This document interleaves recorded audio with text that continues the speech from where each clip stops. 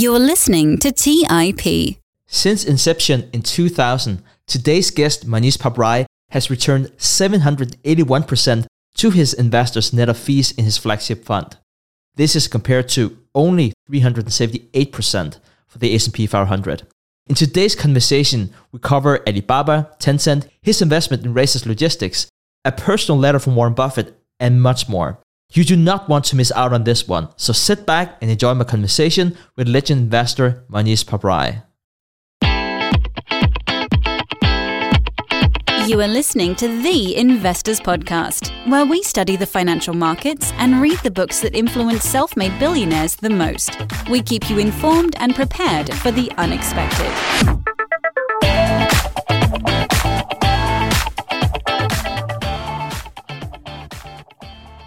Welcome to The Investors Podcast. I'm your host, Stig Brodersen. I'm thrilled to have invited no other than Mohnish Pabrai to join us today. Mohnish, thank you so much for making time. Stig, it's always a pleasure, and a year goes by so fast, and it's wonderful to be back with you, and it'll be even more fun to be back in Omaha. It will. Let's jump into the very first question. Mohnish, you received a letter from no other than Warren Buffett the other day, and you posted it together with the comment, "I must already be in heaven." I cannot help but ask, Mohnish, what did that letter say? The letter, well, first of all, I was floored. I was floored when I got the letter because, Warren has been a big fan of Dakshina for a very long time. I mean, I think the first time I met him in 2008 for the lunch with Guy Spear, I had sent him the very first Dakshina annual report before the lunch, and he had read every word, and he has a photographic memory. So he's telling me like, hey, on page 5, there's an error in your report. And I'm trying to remember like what is on page 5. But anyway, I was able to prove to him that there was no error. But since then, I've been sending him the reports, and sometimes I'll get a note saying, send me 20 copies. I want to send it to my kids and the board and grandkids, whatever. And he'd scribble a note, this is wonderful, this, that, whatever, right? But this time, he took the time to actually write a formal letter, which Warren has got a lot of things he could be doing with his time. It takes a lot more time, difference between scribbling a note and actually getting Debbie and dictating something and making sure it's perfect and all of that, and then sending it out. I mean, that's, I'd say 20 minutes or something of his time.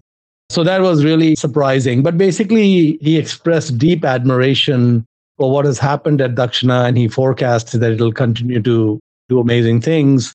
And then I think, obviously, Buffett is so humble. He said something like, I'm glad that my annual report doesn't get compared to the Dakshina annual report, which, of course, he's being facetious. I think the Berkshire annual reports are the ultimate standard we all try to aspire to. And then finally, he said that it's an honor to even be quoted in your annual report. And I have learned everything from Buffett quotes. Buffett has not learned anything from my quotes, So he was very humble. He was very gracious, and it really floored me. Mohnish, you have this wonderful story about you and Guy being giving a tour on Warren Buffett's office. And in this Buffett's office, you found this Japan's version of Moody's manual called the Japan Company Handbook. And at this point in time, whenever this happened, Buffett was well into his 80s. So it wasn't about the money.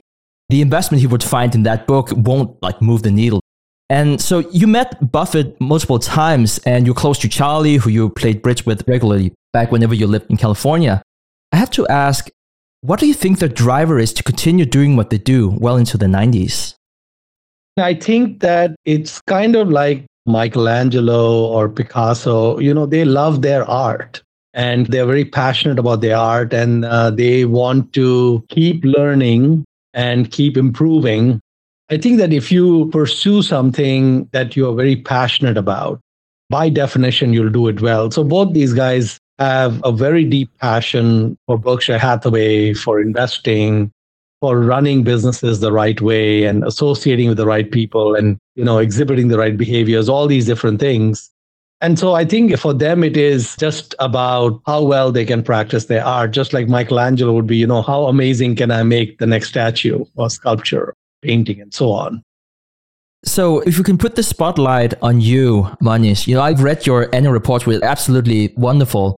you're very transparent about your net worth. And whenever I read that, I was like, what? Because people usually don't talk about that stuff for whatever reason. And so you obviously, not just because I think we all knew that, but you're obviously a very wealthy person, 9 figures. And so I can't help but, is it the Michelangelo gene with you? Like, why do you continue doing what you're doing? You clearly don't need to pay rent. You can already do that with what you have. So what's your driver? I think all of us are looking for purpose and meaning in life and something to make life, the best that it can be and make our days the best that they can be. And so you really want to pursue things that you are excited about. And for me, when I play bridge, I'm really happy. When I'm drilling down on a possible investment, I'm really happy. When I'm reading a great book, I'm really happy. And when I'm interacting with some smart, high quality people, I'm really happy. So basically what I try to do in my life is increase the time I spend on things that make me really thrilled and happy and eliminate things that are deterrent or a distraction from that. And so it naturally leads, it's not driven by money.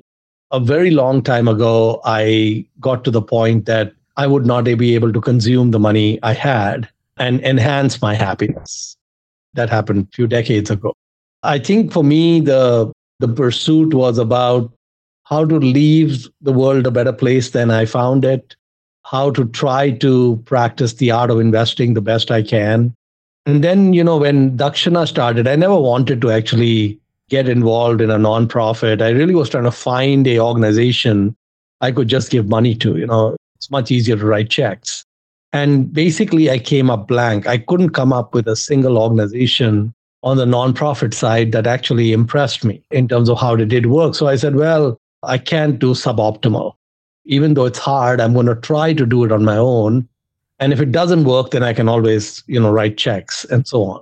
And so far, it worked. And I was able to, what was amazing about Dakshina is that I was able to translate the model and the way I thought a nonprofit should run into reality. I ended up with a really good team, really good leaders, and they were able to execute all this, utopian idea I had for how a nonprofit should be run. And amazingly, it worked. I mean, it's worked very well for about 14, 15 years. And I think it's likely to continue working. So it's been, on all fronts, it's all about trying to make life interesting and trying to add some value. Are you a part of operations, or is it more writing the check? How much are you part of curriculum? Like, what is your more operational role, if any? I am not involved in the management of Dakshina. And in fact, when I go to India, I spend almost all my time with the students. I spend almost no time with the management and the team. Probably 90% of the time I spend, and it's not much. Last 3 years, I've hardly been able to go to India because of COVID and so on. So couldn't do much in terms of interacting with the students. My role at Dakshina has been one of providing direction. Number 2 is identifying and selecting the leadership. And the most important objective has been to say no. I find myself saying no to almost anything and everything people propose to me. So my management team will come to me with, the government wants to do this, or this state government wants us to take over this facility and do XYZ or whatever else. And Dakshina has done well because we say no to almost everything. So that part of it is very similar to investing, because in investing also, you really have to be good at saying no to almost anything. So the role at Dakshina has been for me to stick to a very pure model of how a nonprofit should operate, is to try to make that work in the real world. And it's really hard to make it work in India. Because for example, we will never pay any bribes. We will not even pay 1 rupee or $1 bribe to anyone ever. We've never done that. But many times in India, government officials don't care that you're a nonprofit or whatever. So for example, when we bought this large property, it has to go through a series of approvals. And at each approval point, it's standard to pay bribes that approved. And we couldn't. So it took us years and years to get those done when it would have taken a few days or a few weeks. And we had to eventually apply pressure from some high-level government officials and such to try to move our case along. So that's been hard. But we've been able to stick to our principles and we've been able to make it work. But it hasn't been an easy journey. Most of the time, the bribes are like, less than $100 or less than a couple of $100. And it causes us issues that cost us sometimes tens of thousands of dollars in lost productivity and time and so on. But the thing is that would cause a major problem. My management team and the entire team at Dakshina is there because they know that Dakshina is such an awesome organization with such a great culture. We cannot cut corners on that culture because I won't be able to retain those people. We just don't have a choice. It would just go into a downward spiral if we try to cut corners on any of our principles. Integrity is really important. The other thing that's really important is the efficiency of our spending. That's another area that we're very, very careful about. We want very high social returns on invested capital. And I think these are the things that Buffett appreciated because he has direct knowledge of the foundations run by his three kids, of the Bill Gates Foundation. And the advantage I have versus those four entities is I'm a lot smaller. And it's a lot easier for me to keep it optimized. I think for those four entities, it's a lot harder because the numbers are so much larger. Just like in investing, when you have much larger amounts to invest, you really have to let go many things that would have been a great investment if you had much smaller amounts of capital to work. So let's talk about investing. As you set out on your value investing journey in 1994 and to where you are today, you clearly made more right than wrong investing decisions. Have you ever made an investment decision so bad that it made you doubt whether you should be a professional investor? I've made a lot of mistakes.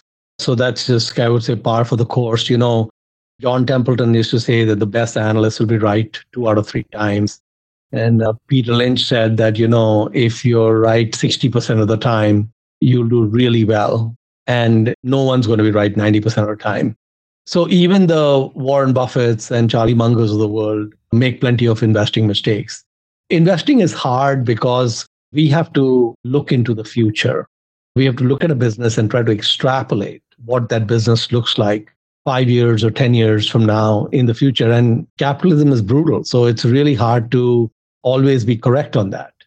I've never felt with any mistake that this is not going to work, that I'm in trouble or anything like that. I think that many of us who practice the art, we try to be perfectionists, right?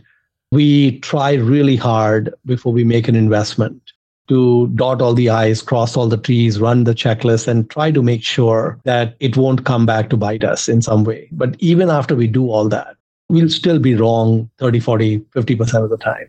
And so that's the difficult part about investing is that, it's also, I would say it's also the thrilling part because it means you'll never master it, right? So the goal is always to protect your downside. But no matter how much you try, you're never going to be perfect at it. I mean, that downside is there. But the nature of investing is that if you make a bunch of bets and they're made with the right frameworks, a minority of the investments might get you to the promised land. They say that the best things in life are free. Do you think that's true in stock investing as well? Meaning, do fund managers who put more money behind research tools have a significant advantage compared to retail investors? I don't think you get a big advantage by having a big team. I don't think that's true in investing. I think investing, what gives you an advantage first is the amount of capital you manage.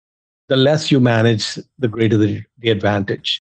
The second big advantage is how many decisions you make, how many investments you make. And the fewer investments that you make in a year or two, the stronger your advantage because you'll be able to put your money against your very best ideas. So if an investor is making, 1 to 3 new investments a year versus another one who's making 10 or 20 investments a year, probably the person making the 1 to 3 investments will come out ahead. Let's take a quick break and hear from today's sponsors. Don't just ride the index, seek to outperform it with Fidelity Active ETFs. Learn more at fidelity.com/active ETFs. Before investing in any exchange-traded fund, you should consider its investment objectives, risks, charges, and expenses. Contact Fidelity for a prospectus and offering circular, or if available, a summary prospectus containing this information. Read it carefully. While active ETFs offer the potential to outperform an index, these products may more significantly trail an index as compared with passive ETFs. Fidelity Brokerage Services, LLC, member NYSE, SIPC. When Rainn Wilson had a great idea, he turned to AT&T Business. They assured him no matter how out there his idea may be, they had his back. So he came up with this, a talking pillow designed to put you to sleep, backed by a reliable network and the only network with built-in security controls. And thus, Sleep with Rainn was a hit. Take your business to the next level at business.att.com. That's business.att.com. Kyle, you're connected with a ton of different investors and portfolio managers, and you're just really in the know on a lot of these things. How do you keep up with all the day-to-day headlines for your portfolio companies? Yeah, so I used to have a ton of issues with this, and that was until I started using Yahoo Finance. Really? What's so great about it? So Yahoo Finance is awesome. I have my whole portfolio entered and I can easily see all the top headlines to keep up with the recent news. And each day you get an overview of the major global events that might be moving the market. So I'm ready to easily pounce on any opportunities that come my way. What else can you do on Yahoo Finance's platform? They also have a number of cool features, including a tool that lets you link all of your investment accounts, analyst ratings, and independent research, as well as the ability to create customized charts. Well, now I know that the audience is really going to love this one. And I actually see they have 90 million monthly active users. For comprehensive financial news and analysis, visit the brand behind every great investor, yahoofinance.com. The number one financial destination, yahoofinance.com. All right, back to the show. So, Mohnish, I wanted to talk to you about natural biases. And let me just give one example. Something like investing in gold has never been easy for me. And it's not just because, Buffett has spoken against it and it doesn't pay any dividends or anything like that. But more importantly, growing up in Denmark, I never experienced demonetization, rapid inflation, monetary instability in any kind of way. However, I have a good friend in India, and whenever I talk to him and some of his friends, gold is just perceived very differently. And I read that 11% of average household wealth is stored in gold.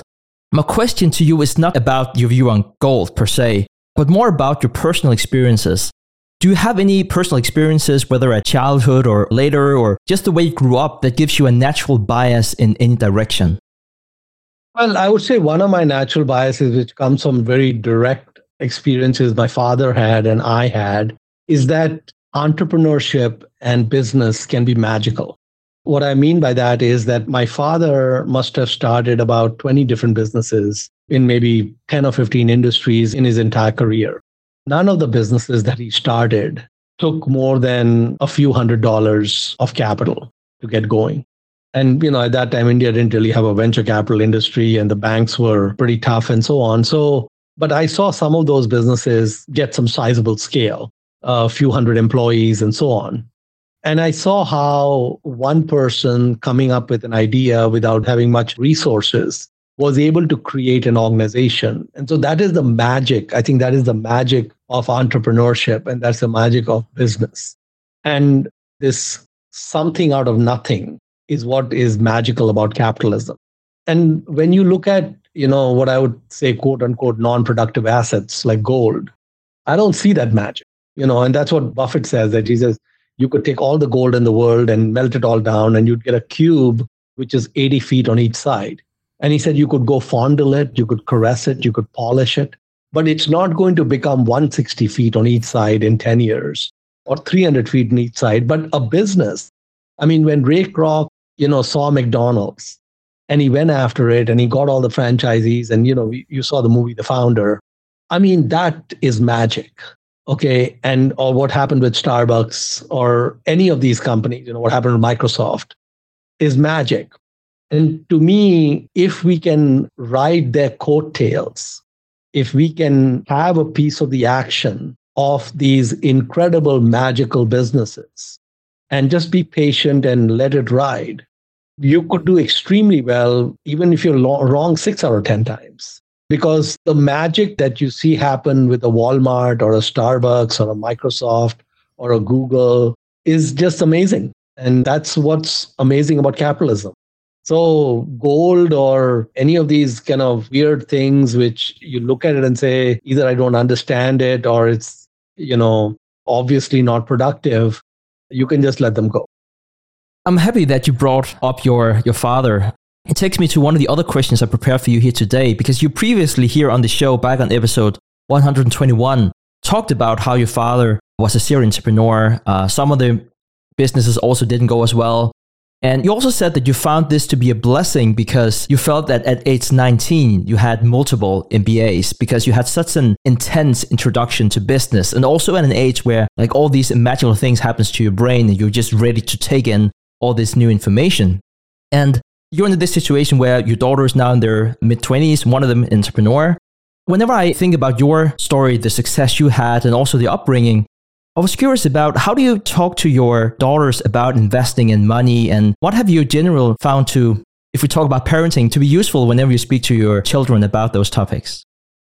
I hardly spend any time talking to my daughters about investing because I really wanted them to find their own calling in life. And I didn't think investing would be their calling in life.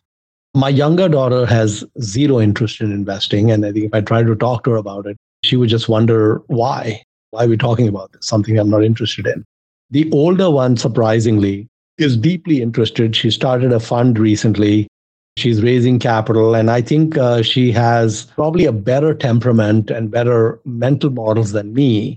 And I think she'll do very well as an investor. With my older daughter, I've had plenty of conversations. And actually, I've learned a lot from those conversations because I just saw the way her natural biases work. Like her natural bias is to only buy great businesses. She's not a bargain hunter. She's a person who really likes to look for tremendous businesses. And then her second great trait is that she has no desire to sell. Once she buys something, what I've seen is whatever's happening to the stock price or whatever, it really doesn't affect her, which is a really, really good. These are really difficult things to teach. So I think in investing, your temperaments and your natural biases go a long ways. After 8 years of speaking with hundreds of investors, I finally decided to invest with just one. Starting April 1st, I invested with Pabrai funds. And it made me think of a lot of things that I look for in an asset manager. Now, I don't think the audience is too interested in hearing about my process, but rather I wanted to hear about yours. What would you look for in an asset manager? Stig, first of all, it was a surprise, and I felt a huge vote of confidence that you elected to send some money our way. And I will be a great steward of your precious assets, and I will do the best I can with them. So I think it'll be a good ride for you. The selection of an investment manager is a difficult exercise. It's not an easy exercise because we want to see a long track record, but we also want to have the benefit of a long runway. If you pick someone who's in their 60s or 70s, 80s, then you have the benefit of looking at a very long track record, but you're not going to benefit too much from it because the runway may be very short. We need to find someone who's got enough 10, 20 years of historic record, which is respectable, and they are passionate and there's a runway ahead. I think Peter Kaufman once talked about the 5 aces. And I don't know if I can rattle off the 5 aces, but he's definitely looking for integrity. If I was looking for someone, they have to be very high integrity. I think they have to have enough history and they have to be relatively young so that there's a runway ahead.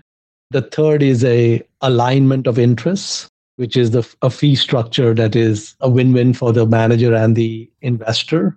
Another important trait is, their temperament and just how you've got to be able to understand the framework that they're using. There are a number of different ways to skin the cat. And so you've got to make sure that you're in alignment with the way the manager thinks. So I think those are the main things one should look for. Yeah, we've done this for 8 years and we've been speaking with so many investors. Is that I don't think I've met anyone who picks stock with the same level of conviction bets like you, which is one of many things I really liked.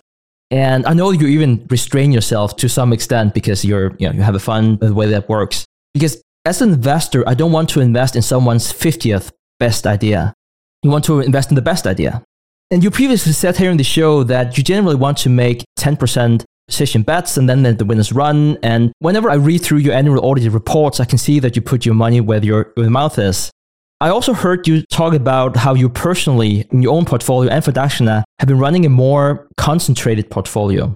What are your thoughts on setting up a fund where you only have 1, 2, or 3 stocks? After all, investors can just manage their exposure and thereby getting your highest conviction bet. What are your thoughts on that compared to having, say, 10 picks in your portfolio? I haven't really thought about it that way, but I would say this. If anyone were to invest today with me in my funds, even though we limit ourselves to 10% bets, the top 3 positions for, I think, all my funds are 50 to 60% of assets because they've run up, right? So we bought Micron a few years back and it's doubled and so on. If you had invested with me when I was starting out, then yeah, we would not have the same degree of concentration because things haven't run up. But typically when investors have joined me, they've always come into a fund that probably the top 3 positions are 40 to 60% type concentration. And then by the time you get to the 6th or 7th position, you're looking at 90% of assets or something like that. I don't think I need to start a fund and say, I'm going to only have 3 picks. I could do that, but I think that the nature of investing is such that it would get there anyway. And one of the things to keep in mind is there is this very high error rate, right? We've talked about 40, 50% error rates. And so if you have a 40, 50% error rate and you have 3 picks, you could be wrong in 2 out of 3 of them, right? And if you're wrong, has a range of outcomes, right? Wrong means something could flatline, just doesn't go anywhere, or something is a 20% loss. Or wrong could also be permanent, wipeout, 0 on that. And all of those are mistakes. 3 bets could work as long as you don't have the wipeouts, right? I think you could have 2 of the 3 bets go sideways or be very modest winners, and 1 could carry you. That's possible.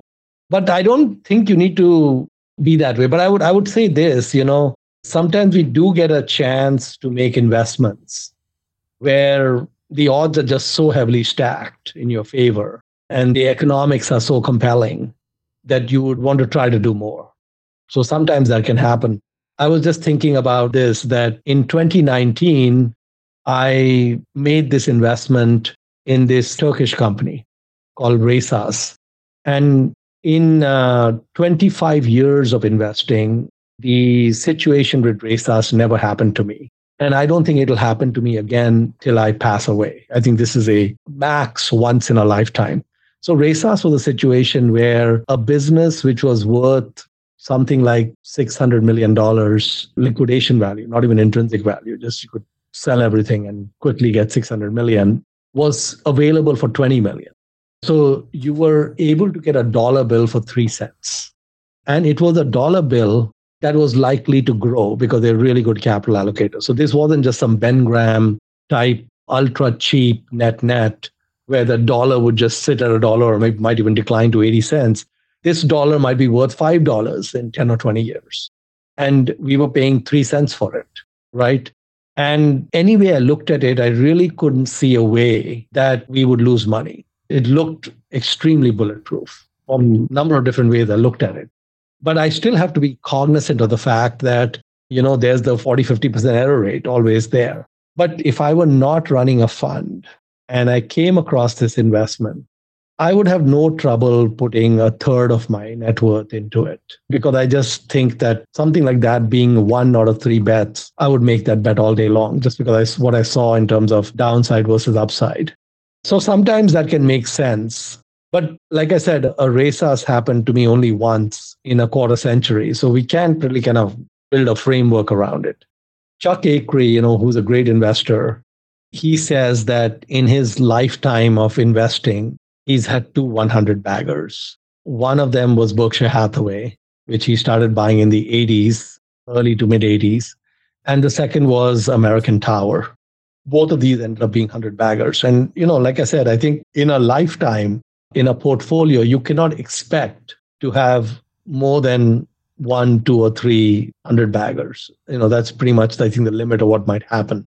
But even if you run a 10 by 10 portfolio and one of your bets ends up being like that, that's why the error rate doesn't matter so much. In the case of Resas, we were running about 600 million or so in capital, and all we could invest in the company was 7 million.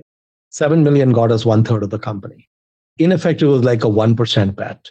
Now, I wanted that bet to be larger, but that's all we could put in because the market cap is 20 million and that was that. But the thing is that 1/3, and I think the value of the business has gone up maybe a couple of 100 million at this point in the last 2-3 years. To me, what is very simple and what is very important is that we never touch Resas. Unless there is something which is, there's an integrity issue or something comes up from left field. I just hope I'm smart enough to sit here 20 years and not touch that position. And I just want to cheer them on from the sidelines. I think that's my way of thinking about concentration. I think you don't need to go to 3 stocks. I think you'll get there normally just even with a 10, 12 stock portfolio. I had to ask because of the influence of Nick Sleep and how he saw those 3 businesses. This was very interesting. So I was just very curious to hear how you thought about that now. So thank you for your elaboration on that. One thing, we just on Nick Sleep is if you think about the 3 businesses he put all of his money into, Amazon, Costco, and Berkshire, these 3 businesses have a few things in common. One of the things they have in common is they have a really strong and admirable culture.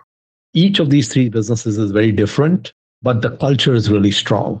Also, all 3 of them have incredible moats, unbelievable moats.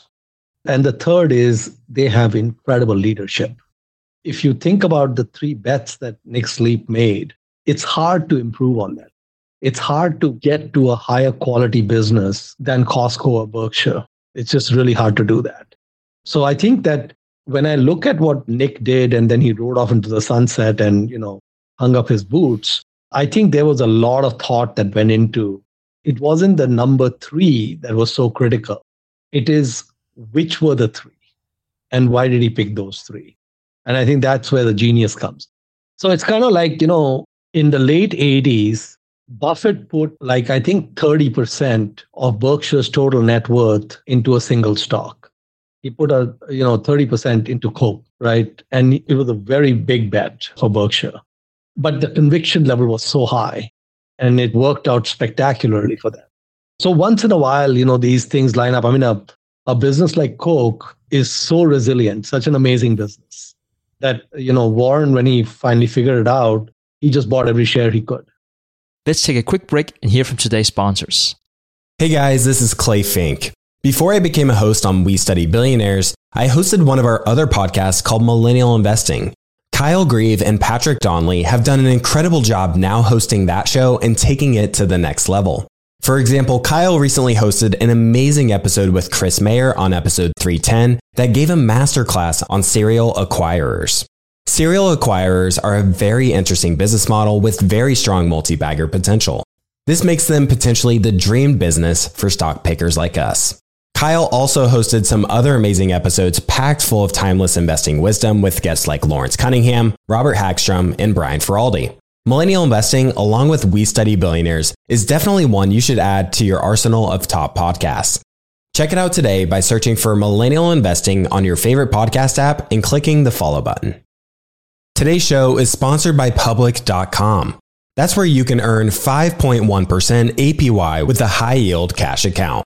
While we can't say for certain it's the highest interest rate there is, we can say this. It's a higher rate than Robinhood, a higher rate than SoFi, a higher rate than Marcus, a higher rate than Wealthfront, a higher rate than Betterment, frankly, a higher rate than Capital One, a higher rate than Ally, a higher rate than Barclays, a way higher rate than Bank of America and Chase, a higher rate than Citi, Wells Fargo, Discover, and it's a higher rate than American Express too.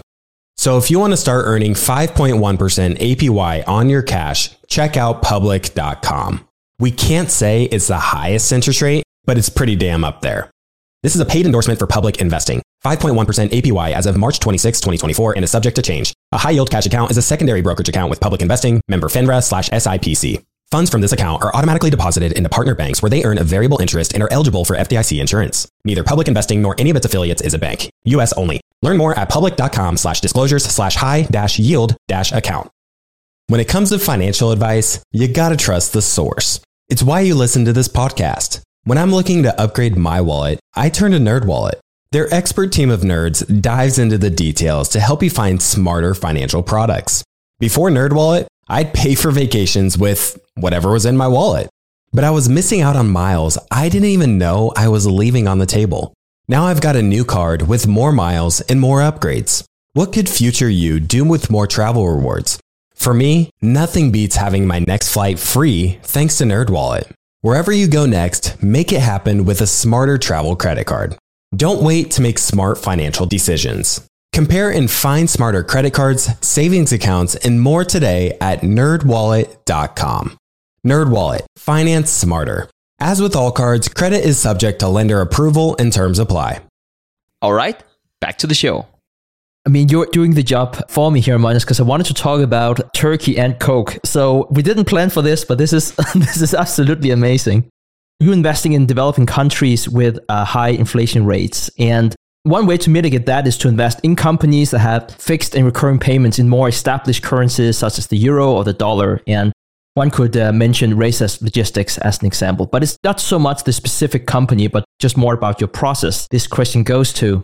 On that note, I heard you say in this wonderful Q&A you did with the Value School in Madrid, Spain, that you were not too concerned about the currency depreciation in Turkey. Could you talk to us more about not just only the revenue side, but the cost side? Like, how do we evaluate the cost side of a company who is situated in a country that have secular inflation pressures? Yeah, it's a great question. So Turkey is, inflation is running at about 50% a year in Turkey. I do not believe that the 50% number will come down meaningfully, even if there is regime change. So even if Erdogan, the election next year and some new leader comes in, and the new leader is very concerned about inflation, even in that scenario, it will be very difficult to really bring it down. I mean, they may be able to bring it down 5-10% a year. It may take them 5 or 10 years more to bring it down to something like 20%. So inflation is really hard. And the reason it's hard to bring it down is because what has happened in Turkey and what's happened in many other countries is the government has a certain level of expenditure. And they have transfer payments going on to large portions of the population. And they stay in power because of those payments.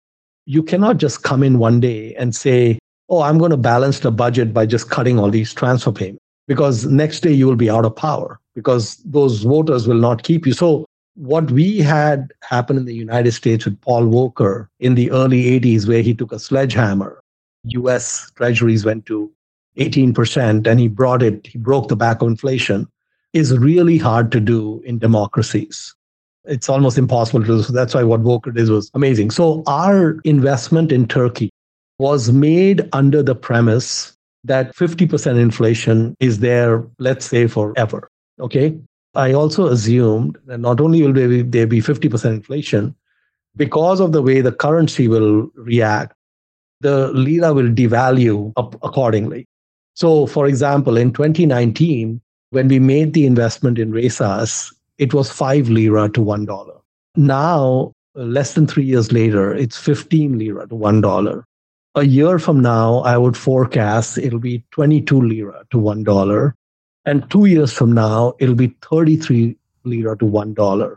And even when those things take place, we will do really well on our investment.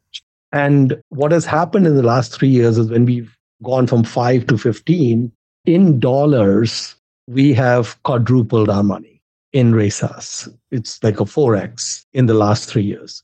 In local currency, it's even more, but who cares about it? So why did that happen? How can you invest in a high inflation environment and still do well? There are businesses in Turkey where the revenues are in euros and the expenses are in lira. There's a sliver of businesses which are like that. What has happened in Turkey because of all this turmoil, everyone and their brother has left the country. All the foreign investors have exited. Everyone's gone. Only Mohnish has gone in. Okay. And it's the cheapest market in the world. That's why I went in, because I thought it was ridiculous the way the market was priced, still ridiculously priced. So, for example, there's a juice manufacturer in Turkey. We don't have any position in the juice manufacturer. 98% of their products are exported to the European Union. Turkey is part of the European Common Market. They can export anything to Europe with no duties or tariffs. So all their costs are in lira and all their revenues are in euros. Their profits are at all-time highs because in a high inflation environment, one of the things that happen is wages do not keep up. Turkish citizens are becoming poorer because inflation is running 50% and maybe their wages might be going up 20 or 30%, but not 50%. So this company has a workforce where in euros, their payroll cost is shrinking. And even when they buy produce and buy fruits and all of that to make into juices, those are not keeping up with inflation or not keeping up with the euro revenue. We limited ourselves to businesses in Turkey that have this weird tailwind. There are businesses in Turkey where all revenue is in euros and large portions of the expenses are in lira. And because the baby got thrown out with the bathwater, investors don't care about those businesses. They just look at that it's Turkey. And some manager in New York just picks up the phone and tells us his people exit Turkey completely. And that's why you get this weird mispricing. In the case of Resas, what I found is that there was an asset base which was worth like $1 billion, these 12 million square feet of warehouses. Those warehouses are land, cement, concrete, steel, etc. Those are all inflation indexed. Okay, so when you have 50% inflation, the land price is going up, the steel price is going up, the replacement cost of these warehouses is going up. Resas as a company sees its rents go up pretty dramatically, but the capex was done in yesterday's lira. They're not doing much capex anymore. Their $1 billion asset base is not becoming worth less than $1 billion because there's an international price for steel and cement and concrete. And the replacement cost is going to adjust and the rent is adjusting. So if I own an apartment building in Austin, okay, and I bought that apartment building for $1 million, and after 5 years, it cost $5 million to build that building, I still paid only $1 million, but the rents will be based on the $5 million. So the rent is going to go up dramatically. So someone like me who paid $1 million is going to be looking really good. The rent is going to look good because I paid in yesterday's. And not only that, Resas, because the government tries to keep the interest rate so low, their borrowing cost is 14% average. They have very little borrowing, but they're borrowing at 14% in lira. And their rents are going up at least 20 to 30%. Even if the rents are not keeping up with inflation, they're twice their borrowing costs. And they hardly have any debt, so it doesn't matter. But so what I'm trying to say is that a lot of businesses in Turkey are not investable because in a high inflation environment, investors are going to have a lot of trouble. But there are a sliver of them where the economics work out really well. You talked about the Coke bottler. So I was in Istanbul for 3 weeks earlier this year. I had a great time. You know, the blue fish on the banks of the Bosphorus grilled is really good. And I met the Coke bottler in Turkey. When I met them the first time, I told them they're very high quality people. I was just impressed with the quality of the operation. They're really, really a blue chip firm. And they're 20% owned by the Coca-Cola company. So I told them, listen, I did a talk a few years back at UC Irvine on Coca-Cola. It's a 2-hour talk. If you just Google me and Coca-Cola, the talk will come up. Why don't you guys might enjoy watching that. So they did. They actually went and watched the talk. Then they contacted me and said, Mohnish, we are your greatest fans. We love you so much. So then I actually had some more questions for them after the first meeting. I said, listen, can we meet again? They said, of course, we want to meet you as many times as you want to meet us and so the second time I met them for lunch, they are asking me what their strategy should be. Okay. I'm not in the bottling business, okay? But they thought they never met an investor who understood Coke as well as I did. And just to tell you how amazing that business is. So they own bottling rights in about 12 different countries. It's not just Turkey. They have 49% of the bottling rights of Coke in Pakistan. Okay. Pakistan is not some, Mickey Mouse country. It's a large 200 million people, very hot country where people like to drink Coke. And Coke has 50% market share. And at some point, the Coca-Cola company, which owns 51%, will probably sell that 51% to these guys. Maybe it happens in 2 years or 3 years or whenever, okay?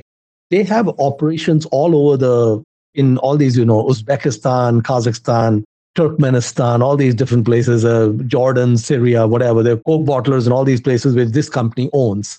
Again, when I look at their lira exposure, yeah, Turkey is a big market, but, something like 60% of their revenue is outside Turkey. And that's increasing. And that business is inflation indexed. They have the ability to raise prices, and they do raise prices as they need to keep up. And a business like that, I think you could invest in and you would do very well. Mohnish, I know that generally you don't talk too much about your current positions, and so thank you for sharing about racist logistics. And it's also very understandable that you don't want to do that and be susceptible to confirmation bias. Sometimes you are willing to talk about previous positions. So I wanted to hear if you would be willing to share some thoughts on Alibaba. Oh, sure. Yeah.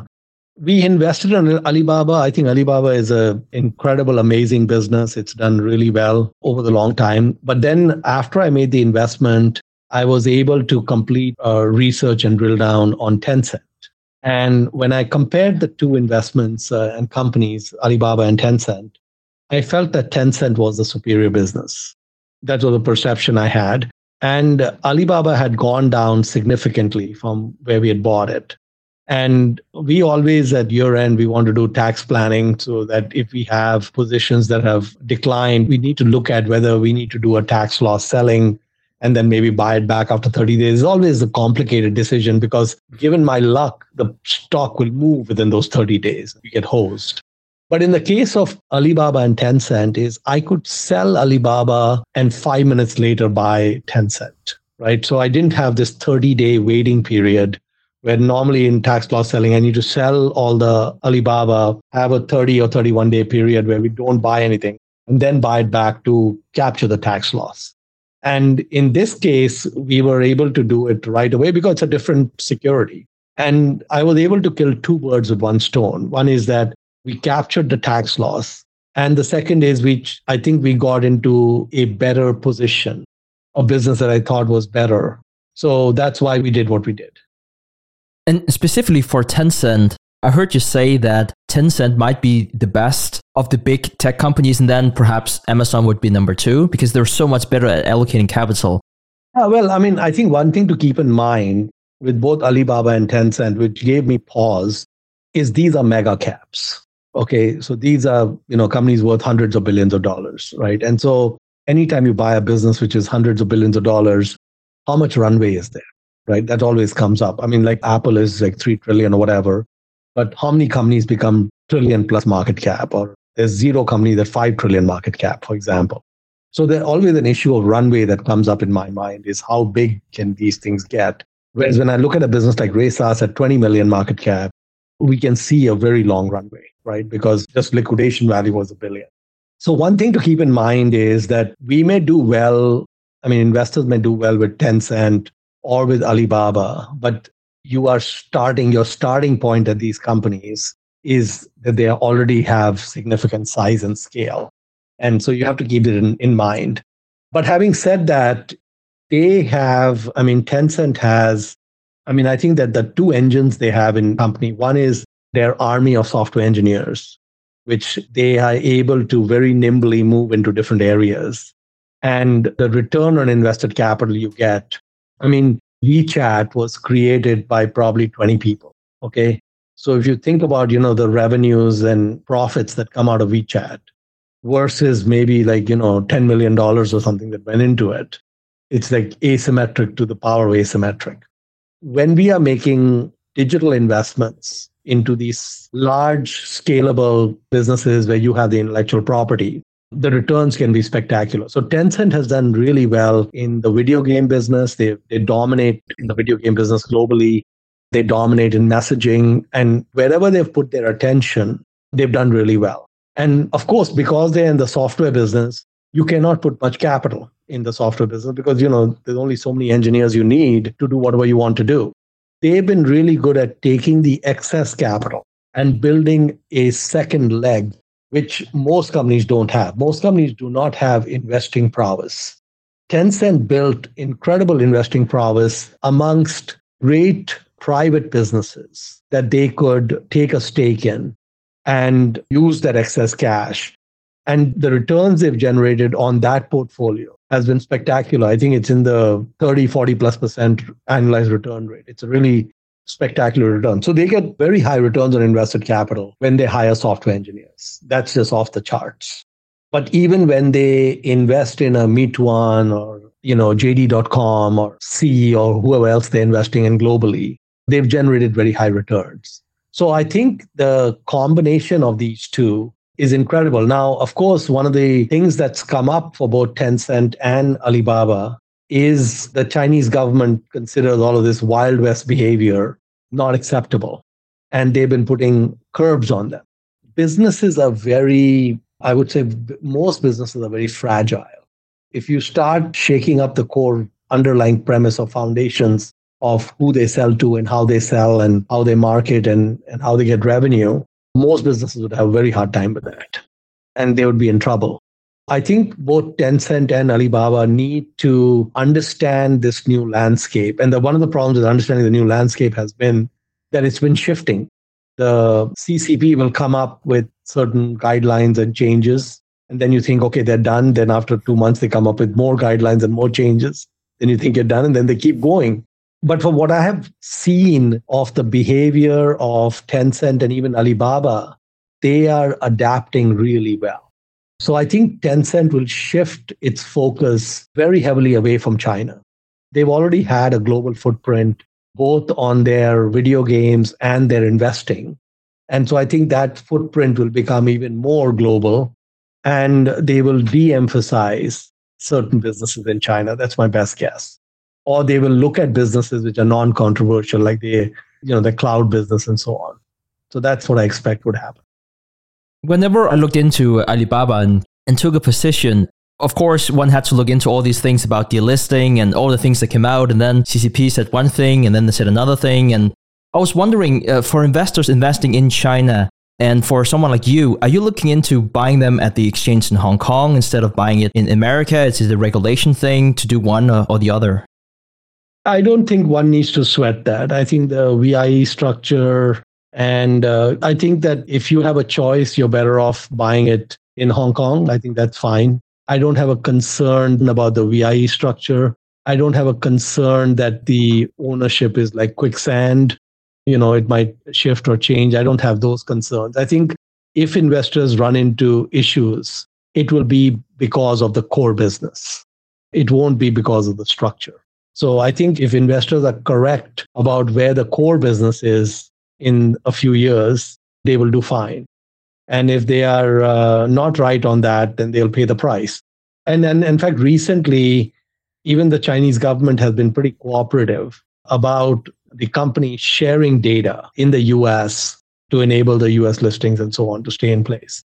Even they have shown a degree of cooperation which surprised me. Mohnish, the last question I have for you here today, you've been very generous with your time, so thank you for that. You have these wonderful Q&As with students that you upload on YouTube. And one of the most common questions that you get is students ask about the circle of competence, and you rightly say that asking the question is also answering the question. So if you ask, is this within my circle of competence? Well, it's probably not, because why would you ask the question then? Fearing that I would walk into the same trap here, we previously talked about here on the show how we learn differently whenever we have a position in the stock compared to just doing research on the stock. And I've found that to be true. Therefore, the question remains, when do we know that we know enough to build a position in the first place? You really learn about a company after you own it. And you learn a lot about the company after it drops 50% after you own it. That's when you truly understand the business. Okay. Whatever gaps you have in your understanding will become crystal clear at that point. That's the unfortunate part. Some of these lessons can be very expensive. But yeah, I mean, I think the nature of investing, like I said, I think that the kinds of factors that affect a business are so myriad. I mean, they're so broad. Things can come from left field. And so that's what makes this such an exciting and challenging endeavor, is that these things will always surprise you. Sometimes the surprise is very heavily in your favor, and sometimes the surprise can be a negative surprise. But I think that if you have a curiosity and you pay attention to circular competence and you pay attention to, do you really understand the business and those sorts of things, it can be really helpful. I just want to say that it's always an honor speaking with you, Mohnish. I'm actually going to tell the audience that I'm going to record a specific episode with my friends Hari Ramachandra and Tobias Carlisle that will be published on May 21st, where we're going to talk more in detail about Pabrai funds. All these disclaimers, I don't get paid or anything like that, but I am investing with Mohnish, which is an absolute privilege. So I just wanted to say that we are creating an episode around it in case people are interested in why the decision was made. But I would also say, Stig, this time, our interaction was special because you are now a partner and our fortunes are a little bit tied at the hip, which makes me very happy. And so I'm grateful for the vote of confidence. So thank you. Thank you for saying so, Mohnish. And thank you for spending a little more than an hour here with us here today. So thank you so much for your time. All right. Pleasure. Thank you. Thank you for listening to TIP. Make sure to subscribe to Millennial Investing by the Investors Podcast Network and learn how to achieve financial independence. To access our show notes, transcripts, or courses, go to theinvestorspodcast.com. This show is for entertainment purposes only. Before making any decision, consult a professional. This show is copyrighted by the Investors Podcast Network. Written permission must be granted before syndication or rebroadcasting.